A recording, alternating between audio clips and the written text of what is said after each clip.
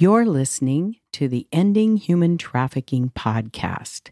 This is episode 300, Real Friends Don't Online Safety Campaign with Kelsey Syms.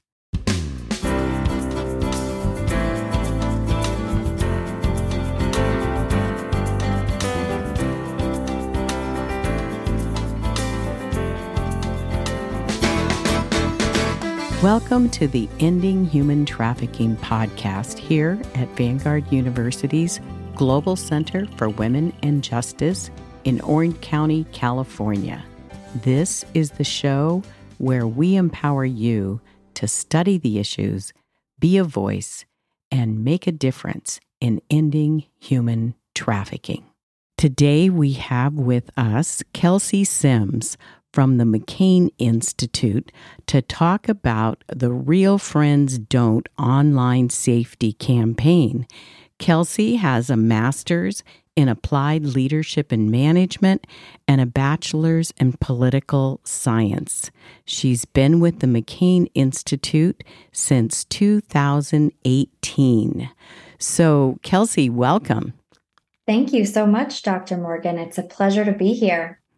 I'd like to know a little bit first about what is the McCain Institute? The McCain Institute is an action tank. We are a part of Arizona State University based in Washington, D.C., and we work on a whole host of issues ranging from democracy, human rights, preventing targeted violence, leadership programs, and combating human trafficking. I love that. And you've actually been with the McCain Institute combating human trafficking for 5 years now. Is that right?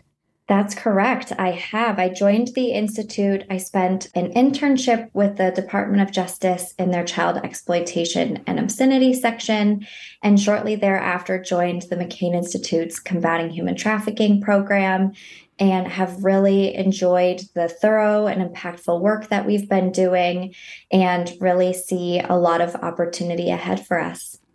So I think it's important when we do our show notes, we'll put a link to the McCain Institute. I love how it is based in an academic setting because so often we have abolitionist agendas, we are advocates, we're activist, but we really love that the Global Center for Women and Justice is in an academic setting because that makes our primary task knowledge base, studying the issues. So that's what we're going to get into right away because you guys did a survey recently and produced a report. Parents and teens don't talk about sexting and online dangers. So what did you learn from that survey? We had some really interesting findings. I think on one hand, we anticipated what those results might look like. But of course, when you get them back in a thorough report and actually hear from those individuals themselves, you realize what a gap we are really seeing between parents and teens and conversations about safe online behavior in a time when we're really seeing technology advance at such a rapid pace. And because young people moved online at such an earlier age because of the pandemic, what we really found is that parents and caregivers believe that talking about online safety, online grooming, sharing explicit photos, also known as nudes, or resharing those photos is really important to talk to teens about. Yet we found that parents aren't actually having those conversations.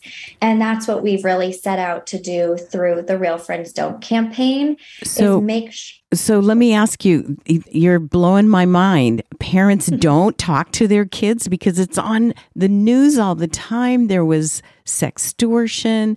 How did people express that they don't talk to their kids about this? How do you understand that? What we've really seen and what we found through this research is a variety of reasons why caregivers are hesitant to talk to their kids. It could range from feelings of embarrassment. They didn't feel comfortable raising this conversation, they didn't know how to broach it with their kids. Or some folks felt like they were exposing their child to something at too early of an age or something that would never happen to their child. And of course, really what we've seen is that's just not the case. I totally understand that rationale. I have heard so many times, I don't want to introduce this to my child until they're 12 or 13. But I was recently with a country study class from Vanguard in Madrid, and they had just released a report that the average age of introduction to online pornography in Madrid, in Spain, was 8 years old. So overcoming this sense that my child is too young or it's too early to introduce this, I think that's a really important finding for people to understand that we have. So thanks for letting me stop you and ask questions. Go ahead and tell us some more of the findings. Sure. Well, I think really what we found and what I'm so excited to discuss with you today is first, that really critical gap that we found between caregivers and young people not having this conversation, yet knowing that it's a really important conversation to have. What we found is that most young people are waiting for their caregiver or parent to start that conversation. And so we've really seen the onus on that caregiver to be ready to start that conversation, keep it honest, keep it appropriate, and really keep it open, right? We don't want this to be a scary conversation. Nobody is in trouble, but you need to have that open line of communication so young people know they can go to a trusted adult if something goes wrong. But what I also found really interesting, and I'm excited to dig in with you today, is that we found that friends and online friends appear to be nearly as influential as family members on topics related to online safety. So grooming, chatting with strangers online, etc. And so what we're really interested in is making sure that young people also have the knowledge and the resources to support another peer or a friend or a sibling, knowing that young people might look to other young people for that guidance and support. That is so powerful. And honestly, it's what attracted me to the launch of this campaign, because when I went to the Real Friends Don't page, I was able to choose whether I wanted to go down the parent path or dive right in as a teen. And the idea that it is to empower youth to protect themselves and their friends really aligns with many of the values we have here at the Global Center for Women and Justice.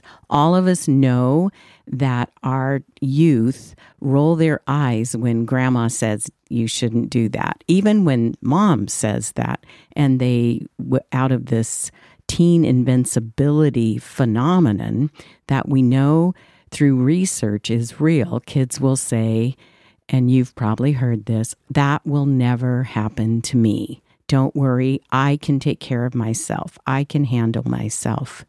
But the reality is they do listen to their peers. So I am really excited about Real Friends Don't.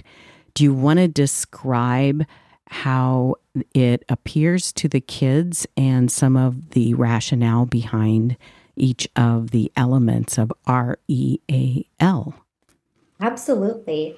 As you mentioned, we launched the Real Friends Don't campaign in December of 2020 in response to the increase in online enticement and grooming we in the human trafficking and online safety fields were seeing because of the pandemic.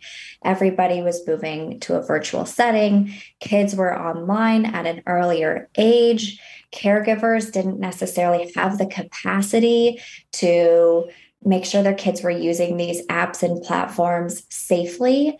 And so we wanted to take all of the incredible resources that already exist about online safety and bring them together under one roof and really create that stop, drop, and roll of online safety. What are the four? What is a stop, drop, and roll? Stop, drop, and roll in terms of what I think many of us were taught in elementary school. If you are in a situation where you're on fire, you're supposed to stop, drop, and roll. It is those basic 3 steps to take to help you in the immediate sense of danger. And I remember that in those stop, drop, and roll exercises, they practiced over and over again. It wasn't a one-off, once a year we checked the box on fire safety. So the stop, drop, and roll principle, when we apply this, has to have the same element of repetition. 100%. I could not agree more. And really, we want caregivers and teens to feel like they know how to manage their online experience and what to do if something or someone does make them feel uncomfortable. R.E.A.L is the mnemonic, so the 4 steps that we ask either teens or caregivers to take when interacting in the digital world or talking to their kids about the digital world. So I'd really love to focus on the teen portion of this campaign during this conversation and perhaps share what those 4 steps we ask teens to take are. I really love that it's 4 things, because then I can create 4 strategies with my kids that are just like that stop, drop, and roll example that you started with. It's going to take us a while, and we have to get in our minds as teachers, as childcare providers, as caregivers, and as parents, how do we start making that a part of everyday practices? So let's dive in with Real Friends Don't Pretend to be something they're not. And so how do we judge that? How do we teach our kids? Start with the R. As a parent, we want a parent or a caregiver to raise the topic of online safety with your kids. It needs to be open, honest, age appropriate. And as you mentioned, it can't be a one-time conversation. This needs to be frequent. It needs to be a part of everyday life because we're using technology on an everyday basis. We also want parents to educate themselves on the technology that kids are using. It seems like there is a new app or gaming platform that comes out weekly, and we know it can be incredibly overwhelming for a parent or caregiver to keep up with all of that changing technology. And so we at the McCain Institute, through the Real Friends Don't campaign, have created a Know the Platform section of the Real Friends Don't website that gives a short description of what that platform is, what it's used for, and then directly links to any safety settings or parental controls that can be enacted, hoping to really help parents cut through everything and find just the main details of what they need so they can stay up to date and informed in really an ever-changing landscape of technology. Oh my goodness, that's brilliant. And I love it. And I'm going to make sure we put a direct link to that particular platform, because it is overwhelming to think I've got to find out what is the latest social media thing my child might be on. That's great. Thank you. We'll get that link from you for our show notes. Fantastic. Next, we want parents and caregivers to act if something makes them or their child uncomfortable. They need to know where to turn to either file a report or support their child. We highly encourage caregivers and parents report to the National Center for Missing and Exploited Children's cyber tip line. It's anonymous. You can make a report online, and they can help provide the support that's needed during this what can be a really challenging and scary time, not only for a young person, but for their family. I like that. And lastly, we ask parents to learn all they can. It is such a daunting topic, and it can be really challenging and overwhelming, but it can't be a one-time conversation. It can't be a once-a-year conversation. We can't just check that box. You need to stay involved, stay alert. We really encourage parents and caregivers, if there's an opportunity, try and play the video game that your kids are playing with them. You're going to learn so much from spending that time together and learning directly from them, while also creating a bonding opportunity that will hopefully help make that conversation a little bit easier and a little bit more frequent. Are there any links on that particular element of the R.E.A.L mnemonic for parents and caregivers? We do. We point to several other resources from organizations that we think have really informed the population about online safety well. So in the event that a listener or a parent or caregiver is interested in learning more about a specific subject, you'll see a list of resources through the Learn All You Can channel that is a great place to start. Okay. We're going to give people lots of things to do after they finish listening to this podcast. So let's look at the teens. How does R.E.A.L work for them? I really love this question, and I'm so excited and proud of this piece of the campaign, because we wanted to keep this campaign very simple, very straightforward, actionable, and accessible. And so that Real Friends Don't messaging resonates with both a caregiver and a teen. It can be a conversation starter of what real friends do and what real friends don't do. And so the concept that teens can also keep a real mnemonic, or those 4 simple steps, in mind, to me, hopefully makes it a little bit easier and approachable to begin learning about safe online behavior. So we ask teens first to realize that predators can pretend to be your friend. We know that predators will pretend to be somebody they're not. They might sometimes identify a vulnerability or a need to build a trusting relationship with you at first. That is part of a trick called grooming. And so we really want young people to understand that sometimes folks aren't who they say they are, and to learn those warning signs of what red flags might look like in the online space. So how do you teach those red flags? We have conversations about them. We also point to a series of red flags and warning signs on the website, so teens can begin to familiarize themselves with what some of those concerning instances might look like. And again, provide several resources where they can either seek additional support if something they realize has stood out to them, or other resources where they can learn more. Okay. Next, we ask teens to educate themselves on who predators target for exploitation. We know that it can happen to anybody, but we also know that communities of color and LGBTQ plus youth are disproportionately at risk of being targeted. And so, similar to those red flags, we really want teens to learn about who traffickers target and make sure that they either keep their profile settings on a private setting, or that they remain really vigilant about who they're interacting with in the digital world. So on that element, I've encountered parents and youth who feel that the privacy definitions are different for the adults in their lives and for themselves and their friends. I'm trying to figure out how to have some kind of of guideline that we all agree on.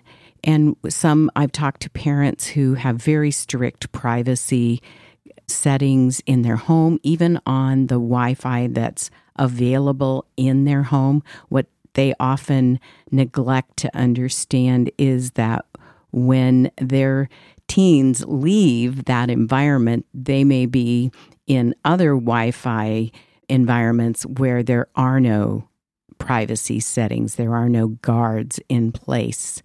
And so it becomes really important for youth to have a better understanding of who is seeing their information and protecting themselves. It's like pulling down the curtain at night and making sure people can't see you.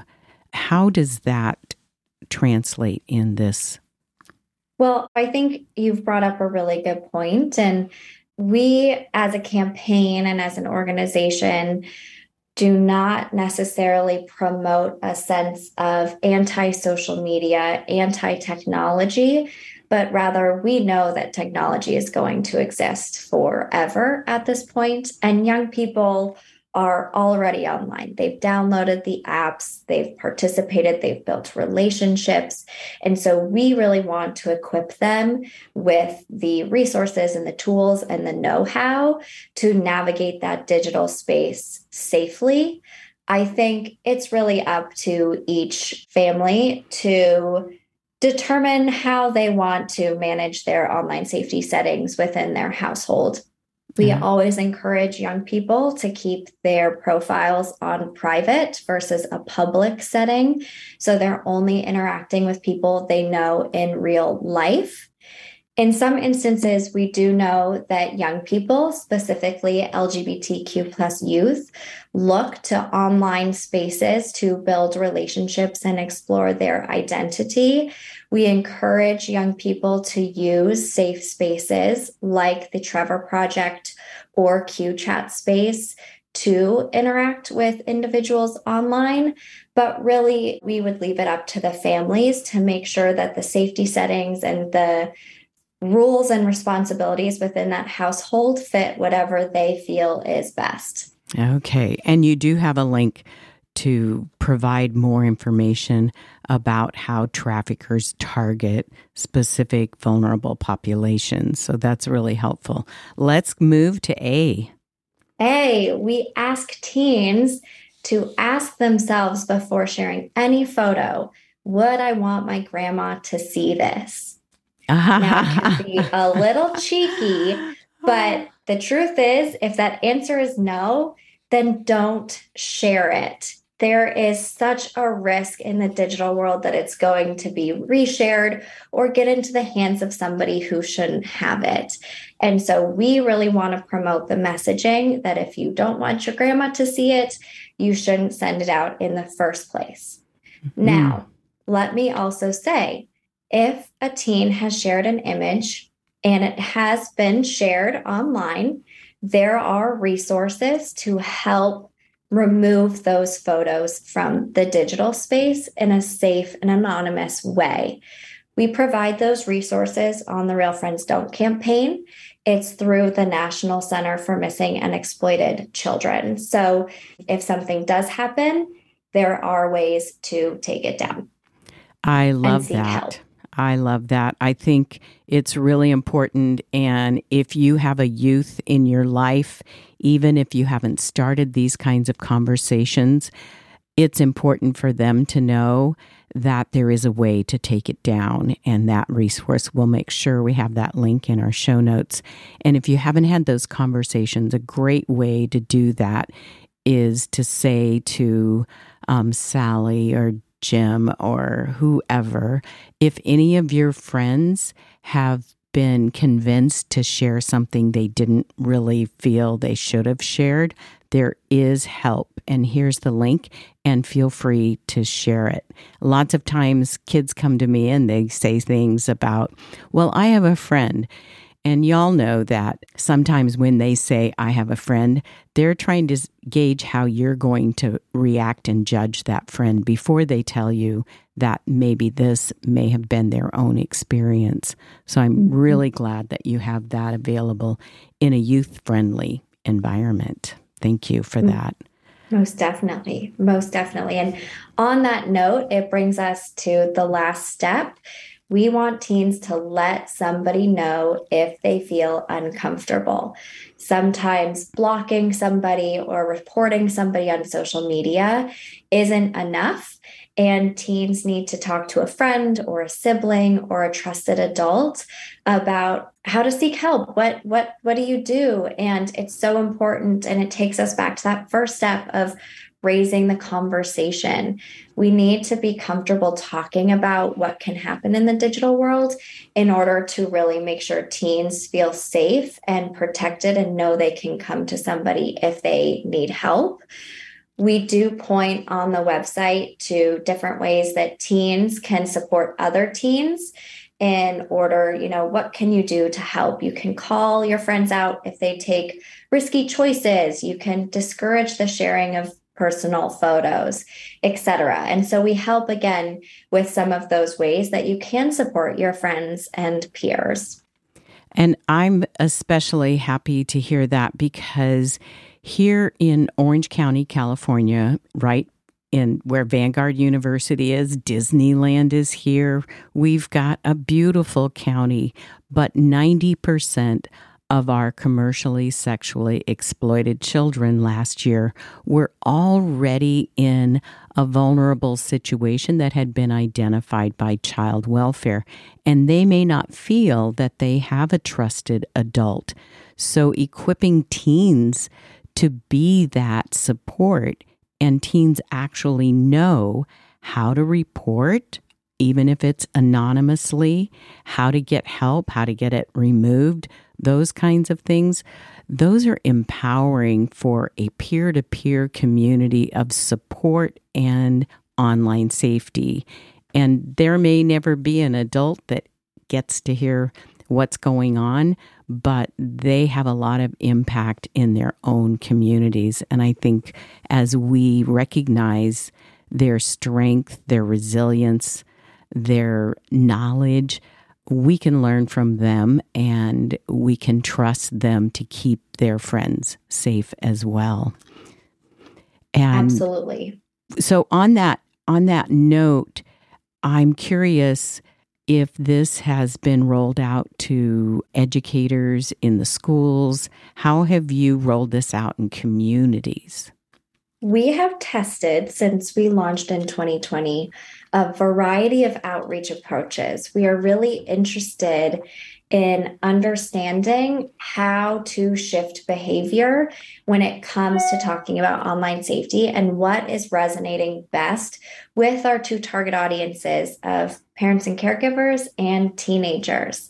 And so we have utilized a variety of approaches over the past several years through social, digital, and physical outreach forms. Through the social media, we've worked with influencers who are parents who have helped share the message of Real Friends Don't. They've given examples of how they've had these conversations with their children in their own household. We've used digital media through targeted advertisements to really have a far and wide reach, making sure this can reach as many people as possible. And we've tested different physical outreach approaches ranging from billboards across the state of Texas in Spanish and English, and public art with teens and local community leaders, trying to find different ways to make sure this is resonating and feels approachable in a way that works best for that community. Everything on the campaign is publicly available, it's publicly accessible. It is all offered in Spanish and English. And we are really excited to see over the next 2 years what type of outreach helps shift the conversation and close that gap to make sure that we are really having an impact through this awareness campaign on those communities who we really need to reach. I'm excited that it is in Spanish as well. I hadn't heard about the billboards, but I'm going to look that up. I think that's wonderful. And hopefully we can get some here in California as well. I'm sure there's other places they would like that. If someone wants to integrate this campaign in their local community as a test site, who would they contact? They can contact me directly. I'm happy for my email address to be shared.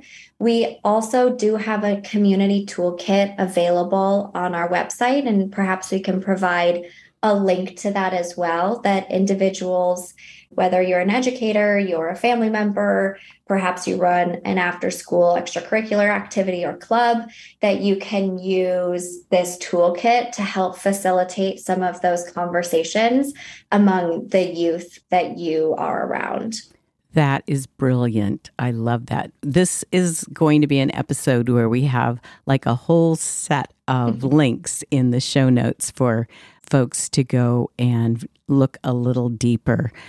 I am so excited, Kelsey, for this launch. And I love that you've already mentioned the National Center for Missing and Exploited Children. And in some of my conversations, people are looking for a one-size-fits-all approach to prevention and online safety. But my thinking is we need all of it, because I've got 2 daughters and they both learn very differently. So I can't use exactly the same strategy. So I like having an opportunity to choose some of this. And kids, they go through all the lessons and then they say, what next? And so it's great to have partners like the National Center for Missing and Exploited Children.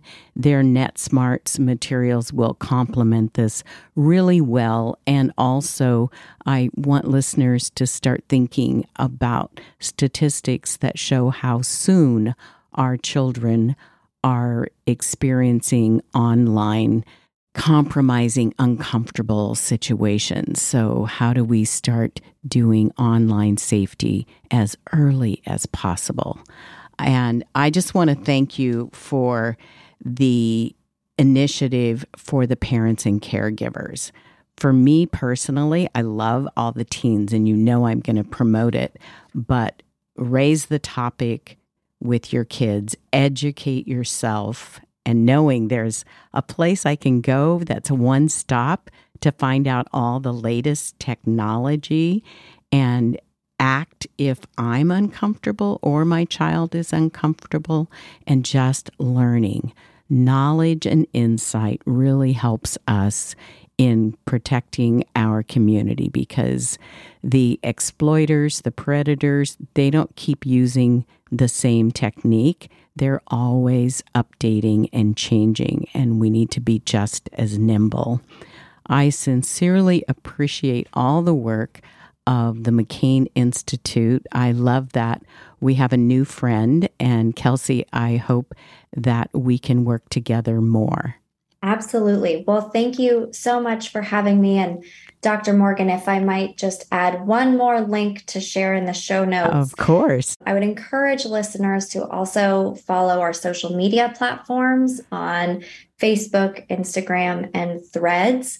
We are frequently posting new statistics, important news updates, references about different apps, safety controls, etc. So it is just another one-stop shop for all things online safety that might be helpful to some of your listeners. That is awesome. So I'm going to go start following you on social media, and maybe you can follow us back. Most definitely. Fun. Great. Thanks so much.